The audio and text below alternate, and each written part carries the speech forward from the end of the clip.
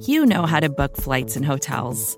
All you're missing is a tool to help you plan that unbelievable travel experience. That's why you need Viator. Book guided tours, excursions, and more in one place. There are over 300,000 travel experiences to choose from, so you can find something for everyone. And Viator offers free cancellation and 24/7 customer support for worry-free travel. Download the Viator app now and use code Viator10 for 10% off your first booking in the app. Find travel experiences for you. Do more with Viator. Well, let's start the insanity. Giddy up. New York Bozo! New York Bozo!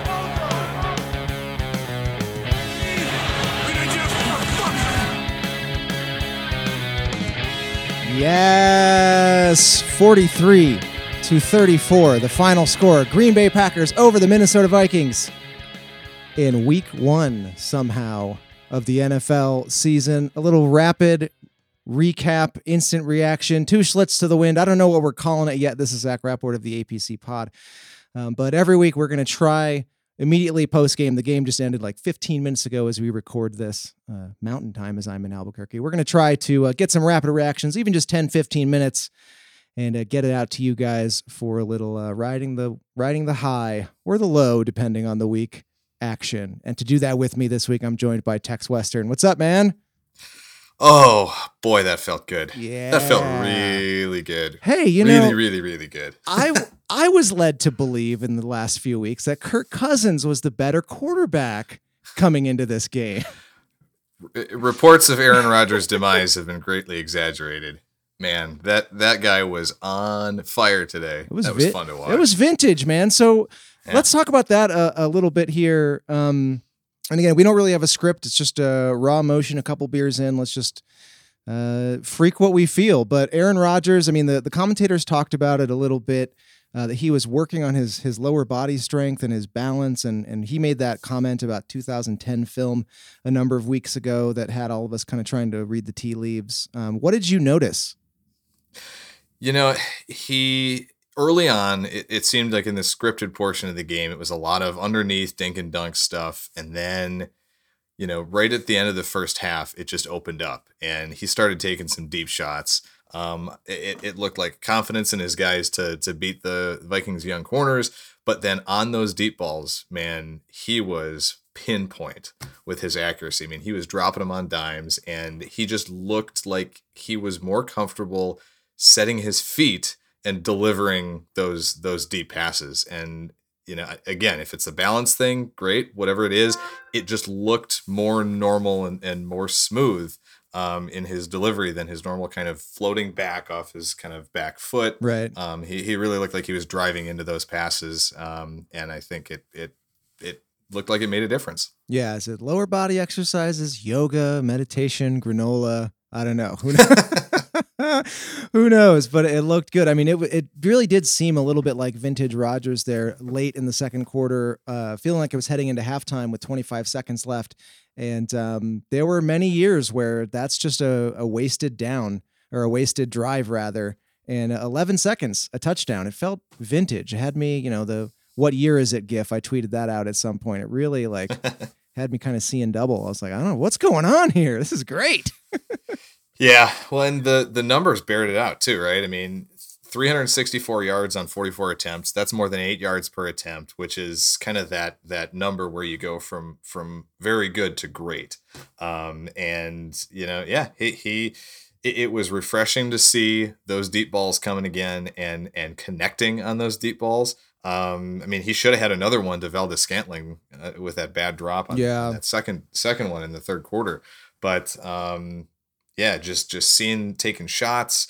I think with this receiving core, what you're going to see a lot of is, I mean, they're gonna feed Davante Adams like crazy, and then it's going to be a matter of, you know, get enough out of guys like MVS and Allen Lazard to complement him, and this passing game will be just fine. Yeah, and I'm glad MVS had a couple drops that seemed kind of inexcusable, but I'm glad that Rodgers continued to trust him, continued to go to him throughout the game. Let's flip to the other team here. We mentioned Kirk Cousins earlier, but I wanted to read for you, Tex, a text that I got from Ben Foldy who will join us on the show at some point again in the future. But he says, I'm not sure that I can remember another player I have less faith in to actually win while actually being able to do most things like quote unquote right, talking about Kirk Cousins. And this was a lot of the lead up, end quote there from Ben. But this was a lot of the lead up in the last few weeks is, you got the metrics guys and the numbers guys and the film guys, and they're all going at it back and forth on Twitter. And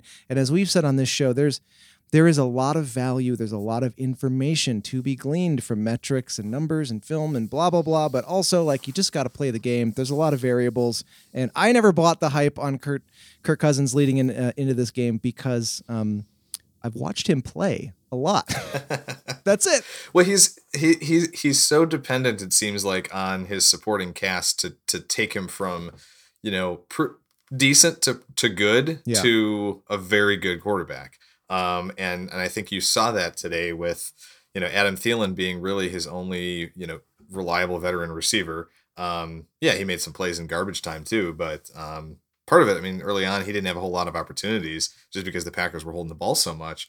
But without Stephon Diggs, I think this passing game is really should be a concern for the Vikings, because when it was close, through three quarters, they basically had nothing going through the air. Yeah. Yeah. What about the Packers defense? How did you feel there? And we lost Kenny Clark. Obviously, that's a big blow. We don't know anything about that. But the Packers ultimately giving up 34 points here. Is that a superficial 34, or are you worried about that? It feels very superficial to me. It even when they were when Minnesota was moving quickly down the field in the fourth quarter, it never felt close. It never felt like they were really back in the game. And I think the Kenny Clark injury is going to be something really important to watch this next week, because if he's out, that completely changes the whole complexion of the run game for the Packers. When he was in there, I mean, Dalvin Cook was doing a little bit, but didn't really have a whole lot of success. And that was kind of what happened last year in that first game in Green Bay is that whole game, aside from the one 75-yard run that Cook had, they bottled him up. Yep. And that run came with Clark off the field. So if he's out there, I think this is a very different second half. I think, you probably see at least, one fewer touchdown from Minnesota if Clark is playing for most of that game. So we'll be wanting to keep an eye on that moving forward. But there were some big plays from other guys. I mean, Jair had a big game, especially early on in the first three quarters. Yep. Gave up a little bit late. But with that great pick to set up that second touchdown, and then obviously the sack for the safety, he looked great early on, and got enough early from some big contributors to help make sure that the Packers had a comfortable lead coming down the stretch. Yeah. What about Savage? He seemed to have kind of a rough game, including a bit of a blown coverage there to give up a touchdown late in the third quarter. Yeah, it's tough to, we'll see what happens with him. I'm not worried about it. It's, it's his first game of his second season. So, but yeah, he definitely had a rough game. Hopefully look for some improvement from him moving forward though. Yeah. Back to the offensive side of the ball. What did you see from, we had AJ Dillon got his first carry. DeGuara was in on the action, I think, more than some people expected. What did you think of the rookies there?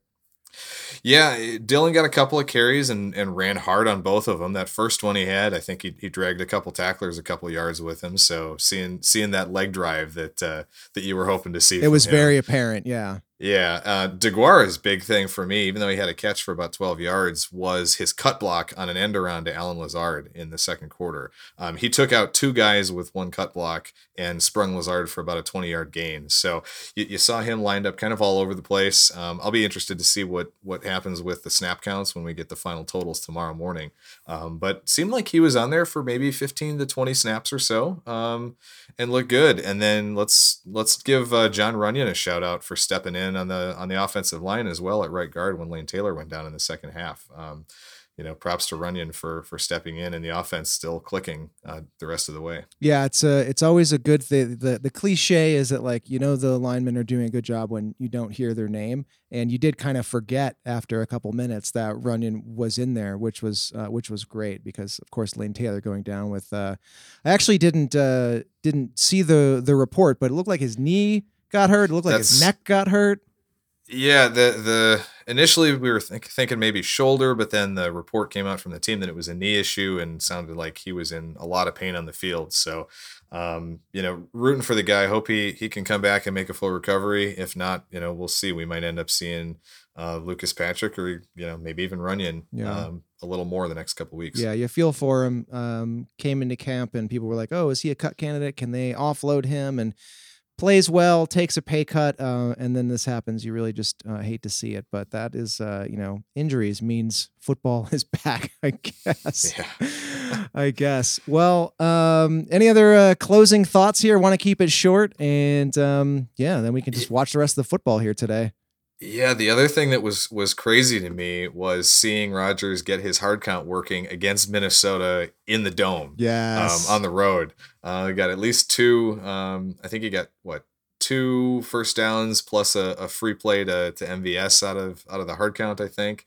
And there was one play in particular where he got the team up to the line on like a 3rd and 4.5 with about 25 seconds left on the play clock, and you could just tell that, all right, the hard count is coming, and the fact that it still got the Vikings to jump off sides anyway, it just cracked me up. It was fun to see that, and that was one of those things that, it was like, okay, Rodgers has drawn opposing teams off sides. Yeah, football's back. Football is back indeed. The Packers are 1-0, baby. 43-34 is the final score in Minnesota. Tex, thank you for joining me really quickly here after the game. That's it for our rapid reaction today. Again, 2 Schlitz to the wind, I guess, is the name that I have right now, but we'll see if that sticks. We are going to be back here late Tuesday, early Wednesday morning for you guys with the normal APC podcast. And until then, enjoy the high, enjoy the rest of the football here, and we will talk to you guys real soon.